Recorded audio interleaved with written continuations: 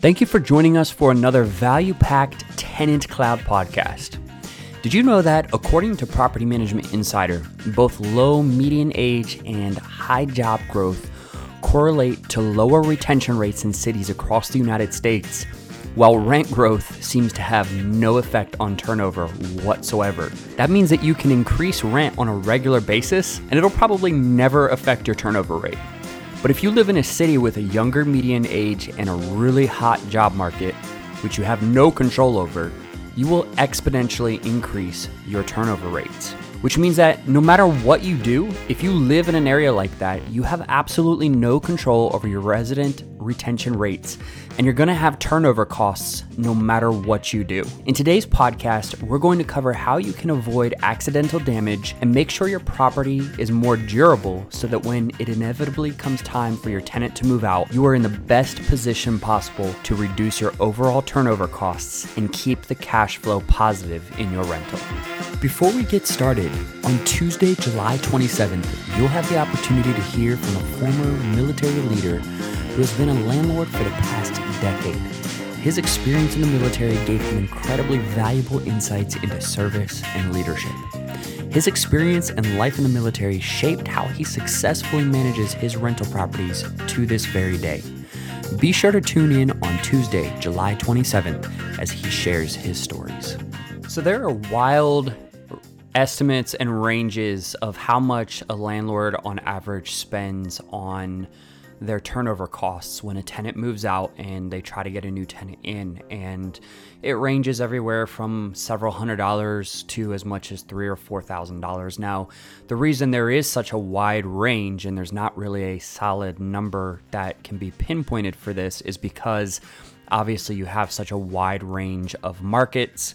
You have a wide range of finishes in rentals, whether it's high end or low end or mid-level. And so there's just too many variables to really pinpoint an average number of turnover for a turnover cost and to really pinpoint what that is. And so for your specific rental, it might be an average of 1 month's rent, or it might be half of 1 month's rent. But whatever it is for your area, the goal is obviously to always be underneath whatever the average is. You don't want to have to be spending more than what you need to in order to get your rental ready for a new tenant. And so there are a few things though that you can do. Now, obviously your turnover typically is not within your control. There are external factors. There are obviously things that you can do to mitigate your turnover rates and to increase your retention. We've covered a lot of that in a lot of our podcasts, but there's still going to be things that are outside of your control that you will not be able to manipulate. You'll not be able to have any type of control whatsoever over to keep tenants in your rental. And so here are a few things that you can do for when that day inevitably comes and you have to get your rental ready for the next tenant. And so the first one is of course flooring. Flooring is one of the things in your rental that is going to become quickly damaged, and it's more easily damaged than anything else in the rental because oftentimes it's done just through regular wear and tear. And it's not something that your tenants are doing maliciously. They're not being careless. It's just they're walking on the floor every single day. If they have pets, if they have friends over, they have drinks that spill on the floor. And so the type of flooring that you pick is going to be one of the most important pieces of material that you can pick for your rental, especially if you're doing any type of renovation on your rental prior to moving tenants in. And it's important to get this one right. And so I personally don't ever recommend putting carpet into a rental just because you have the carpet, you have the pad, you have the tack strips, you have all that stuff that goes into it. And even though there are high-end carpets such as, and I may be butchering the name of this carpet, Triexta carpets, which offer really high resistance against both water and oil-based stains. And it's also better than both polyester and nylon, but it's really expensive. It's as much as $4 to $5 per square foot, sometimes even higher.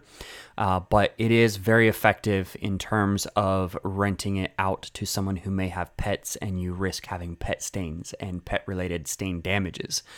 But even then, in general, carpet, I personally don't ever recommend carpet just because I've managed so many rentals that had carpet versus hard flooring in them, or even vinyl flooring. And the vinyl flooring rentals always had lower turnover costs for me compared to the carpet ones.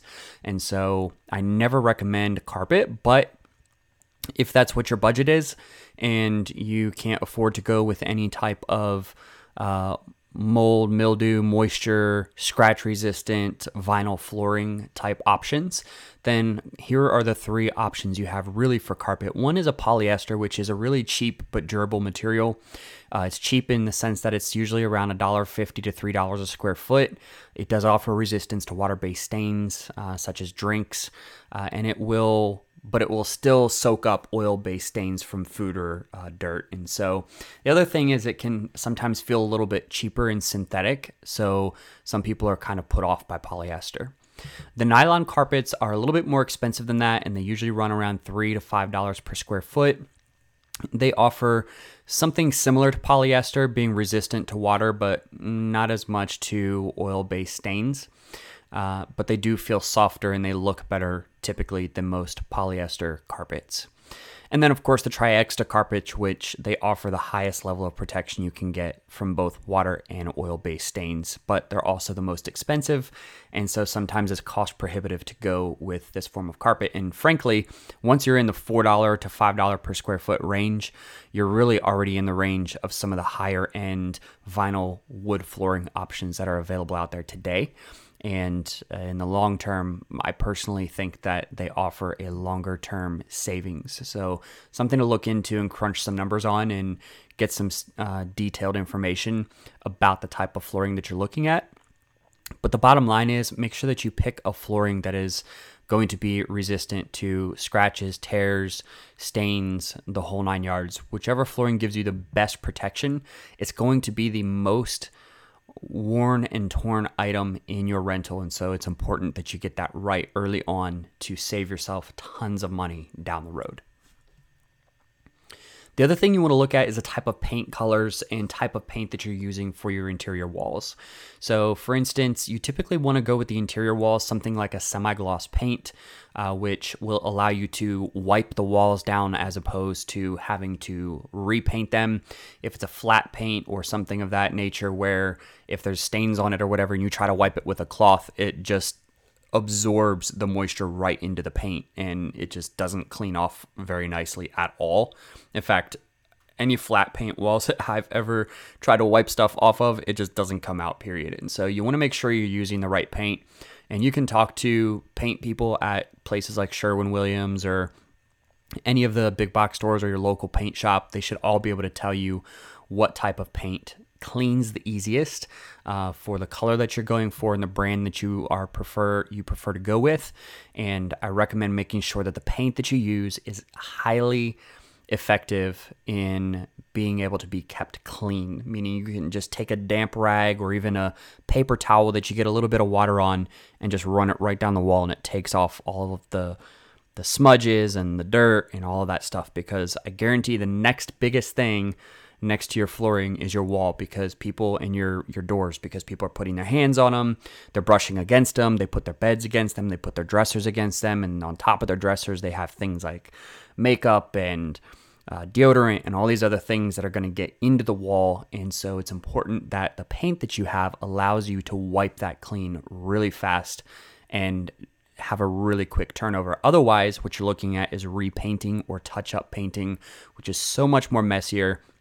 It takes a whole lot more time, whereas if you have the right paint color on the wall and the right type of paint on the wall, your cleaning people, or if you do your own cleaning, will be able to just wipe the walls down and be done with it. The other thing that you want to focus on when it comes to paint is that you want to use neutral colors. You also want to use lighter colors, because a lot of times you're going to want to go with a darker floor coloring, because you want to, if you do get stains or scratches, you want those to be able to be hidden a little bit easier so that they're not as noticeable when you do get them, because inevitably you will have small marks and wear and tear and things on your floor. And typically the darker colored floors hide those imperfections a lot better, and they're a lot better for the lifetime of that material if they're a little bit darker in color. Now, I'm not talking like dark, like you could go with something like a gray or a dark gray or something like that. Those are really popular colors these days. But if you're using a lighter color flooring and that's just your preference, then the color of the walls and stuff doesn't necessarily matter as much. And so, but if you are wanting to increase the lifespan of your floor and hide imperfections for a little bit longer, then I would recommend going with a neutral colored paint as well as a lighter colored paint that allows you to use a darker colored floor so that the room isn't so dark in general. Because if you have dark paint on the walls or ceilings and you have a dark floor, then that's just a recipe for bad results. So just a quick recommendation there on the color of the paint for you, something to keep in mind. The other thing that you want to make sure that you are keeping an eye out for is protecting from scratches. And so things like door stoppers, where you put it on the wall behind where a door opens so that the door doesn't swing open and hit a wall and cause a hole in the wall, or start to put an indentation into the wall where the door handle is hitting up against the wall. There's plenty of products out there that allow you to protect both the wall and to stop the door, such as a door stopper. And you can also put felt pads on the feet of any furniture that is already coming with the property. Now, you could also put into your lease, again, you want to make sure that you're allowed to do this in your area, but a lot of people, what they do is they put a rule in the lease agreement that any furniture that the tenant brings into the property needs to have felt pads on it. And in this case, if when the tenant moves out and there's scratches or tears across your floor because of where they had furniture that they were dragging or whatever, then that is a violation of the lease and you can recoup some of your costs, because if they had put felt pads as your lease stated, then chances are they wouldn't have caused those damages to your property. And so just another thing to keep in mind is ways that you can minimize damage in your rental, which is simple things like door stoppers and felt pads. Now, it's important that in your lease agreement that you make sure that you make a distinction between tenant damage and wear and tear, and make sure that those are explicitly defined in your lease agreement. Now, some states and cities will have already made that distinction very clear for you in the actual laws that they have written on this subject. So it's important to make sure that not only have you reviewed those laws or ordinances in your city, but that you've also made sure that your lease is directly lined up with those if your state or city does have that verbiage written down in law. Because I know, for instance, living in the state of Texas, those were very clearly defined terms of what was tenant damage and what was wear and tear. And even though there was some generalism in the verbiage used in certain parts of the law, it still was pretty clear when you were walking through a unit what was wear and tear and what could be considered tenant damage. And if you crossed that line, even if your lease stated that something was tenant damage, but the law stated that it wasn't, and you send that bill to a tenant and they take you to court, the judge is not going to look kindly on that. So definitely make sure that you make the distinction in your lease agreement between tenant damage and wear and tear, and make sure that your lease is lined up with the law or the ordinances in your city or your state. The bottom line is you want to make sure that you have covered as much as you possibly can in terms of the materials in your rental to make sure that they're durable, make sure that they are resistant against accidental damages and against normal wear and tear as much as possible, because people live in the house and things inevitably are going to have wear and tear.